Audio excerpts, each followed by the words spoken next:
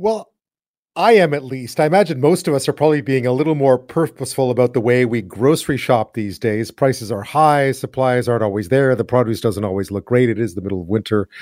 Um, but images of empty shelves, obviously, on social media, whether they be true or not, don't always help. My next guest says what we have to be looking out for these days is, because of stretched supply chains, is something called shelflation. So, what is it? How do you spot it? And better yet, how do you avoid it? Joining me now is Dr. Sylvain Charlebois, a professor of food distribution and policy and the director of with the Agri-Food Analytics Lab at Dalhousie University, and the co-host of the Food Professor podcast. Sylvain Charlebois, welcome to the show. Very good, Ben. How are you? Very well, very well. We've spoken about supply chains, or last time we spoke a lot about supply chains and grocery store shelves. Now that these mandates have been in place for a few weeks, are we seeing anything different? Are we seeing just more of the same?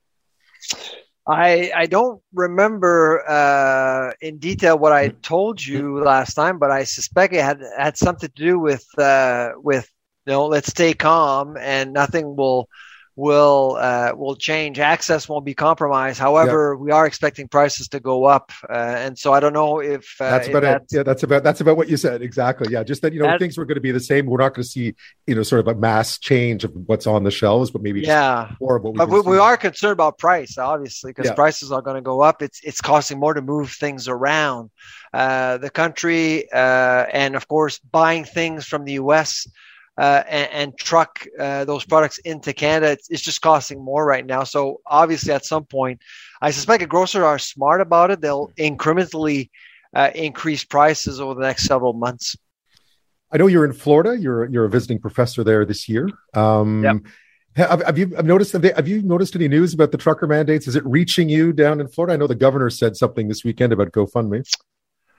Actually, there's, I think the protests in Ottawa attracted more attention. In fact, this morning, again, we heard about the emergency measures in the city of Ottawa. That caught some attention here in Florida. And frankly, it was a bit embarrassing because really the protest itself attracted more attention than the mandates at the border. The mandates at the border, I mean, essentially what you're seeing is an industry working with mandates.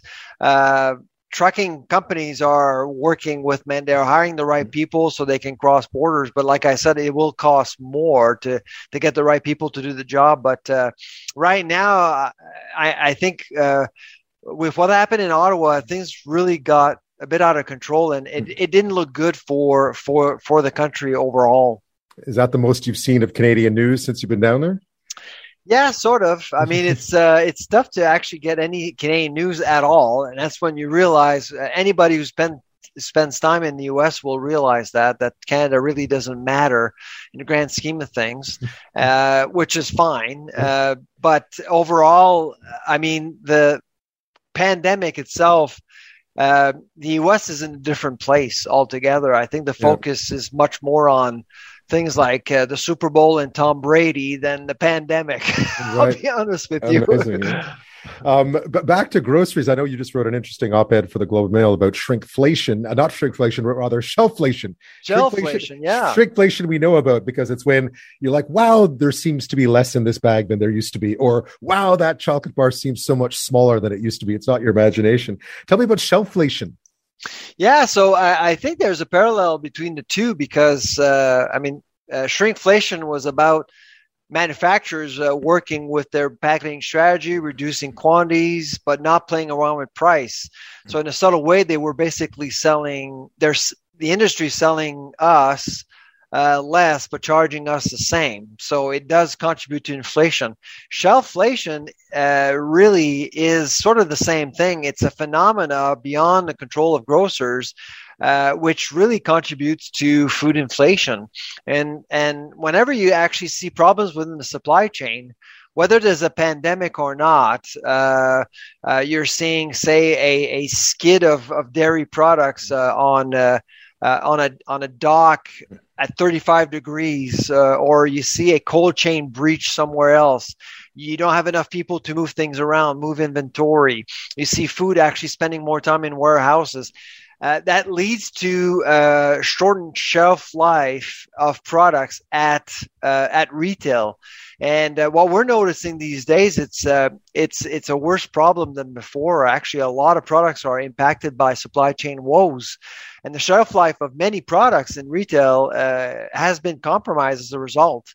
And so, and that's what we call shelflation. So you're basically, if you buy stuff, you bring them home, they rot faster than usual, and you end up throwing them away. You're wasting more, and if you waste more, it will cost you more.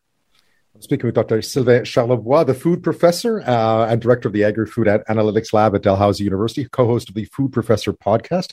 We're talking about shelflation. So obviously when it comes to perishables, that must be really where we're seeing it the most, right? When it comes to perishable goods, I know most Canadians spend about half their grocery bill a year on perishable goods. Yep.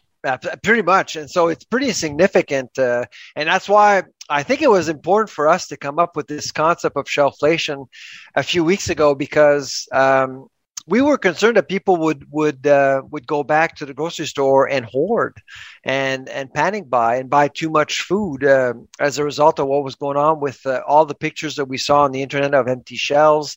People were weaponizing the pictures of empty shelves, and we were basically arguing, if you actually panic buy right now, it will actually go against you. You're not working with the supply chain. You'll actually end up buying a lot of products and then throwing them all away in the garbage because products have ripened too quickly, or they've rotten. And so that's why we wanted to send out that message as soon as possible to say, listen, be careful, work with the supply chain, and buy for 2-3 days at a time. Yeah, that was your recommendation, was really to shop more often and to buy less, to make sure that what you're buying is fresh. How does that work? Is that really, how often should we be there, and what should we be looking out for on the shelves? I think, for the next 6 months, I would recommend people to continue to do that. Things are still quite dicey. They will remain dicey. On the one hand, I think a lot of Canadians are still underappreciating our food industry's resiliency. But on the other, we have to realize also that things aren't perfect. Things are pretty challenging. So you want to give the industry a break. And at the same time, you want to give yourself a break and not waste too much money wasting food. So I think that's the balance we have to have for the next little while. Because we really are seeing, you do notice with some produce that it just isn't staying. You're obviously not buying it as fresh, so it's not staying fresh as long once you get it home. Yeah, exactly. And frankly, it reminds me of my days in Europe. I actually lived in Europe for a year with my family, and in Europe, the shelf life of many perishables aren't as long. And so you kind of have to change your habits in terms of grocery shopping. Every 2-3 days is good. And frankly, I'll be honest with you. Right now, deals are rare. It's hard to find any deals, but you will find those enjoy tonight deals a bit more often if you go to the grocery store more often. So you can actually say, if you have the time and you feel comfortable going to the grocery store, you'll be rewarded for it. I'm back with Dr. Sylvain Charlebois, professor of food distribution and policy and the director of the Agri-Food Analytics Lab at Dalhousie University in Florida these days on a visiting professorship. You're also the co-host of the Food Professor podcast, which I always highly recommend. It's always interesting. Let's talk a bit about dairy products. We've been talking about sort of shelflation, the idea that things on the shelves might not be as fresh as they usually are because of supply chain issues. We know that people's grocery bills have been going up. I think we've all been noticing that.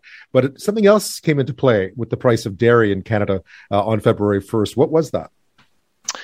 Well, yeah. So the Canadian Dairy Commission back in the fall basically recommended that dairy farmers would actually get 8.4% more for their milk and 12.4% more for their butter fat. That's when we knew that the dairy section of the grocery store will become more expensive, generally speaking, as of February 1st. It's something that happens every year. But this year was unusual because the 8.4% is literally more than double. It's almost double the previous record over 50 years. So it was a lot. And of course, when you're producing cheese and yogurt, that increase is pretty substantial. And so this increase is right now creating a lot of tension within the supply chain. For example, so because cheese will become more expensive to produce, we're seeing pizzerias cutting back on the use of cheese, for example, which is actually a case of shrinkflation, by the way. Going back to our conversation about shrinkflation, right. We're going to see more of that happening, less dairy products in different products we buy every single day, whether it's in food service and food retail. We may actually see the return of illegal dairy proteins being imported from the U.S. because right now, even before the increase of February 1st, Canadian industrial milk was 3 times more expensive than the milk you find in the U.S. So the temptation is very strong for processors to actually import dairy products, dairy proteins from the United States. So, and that could actually, we could actually see a lot of dairy farms disappear in Canada as a result of all these things happening all at once. How does that work with industrial milk? Like how would that work in practice in terms of first of all, the price increases? How does it filter down through the system? And then how would buying proteins from across the border make sense?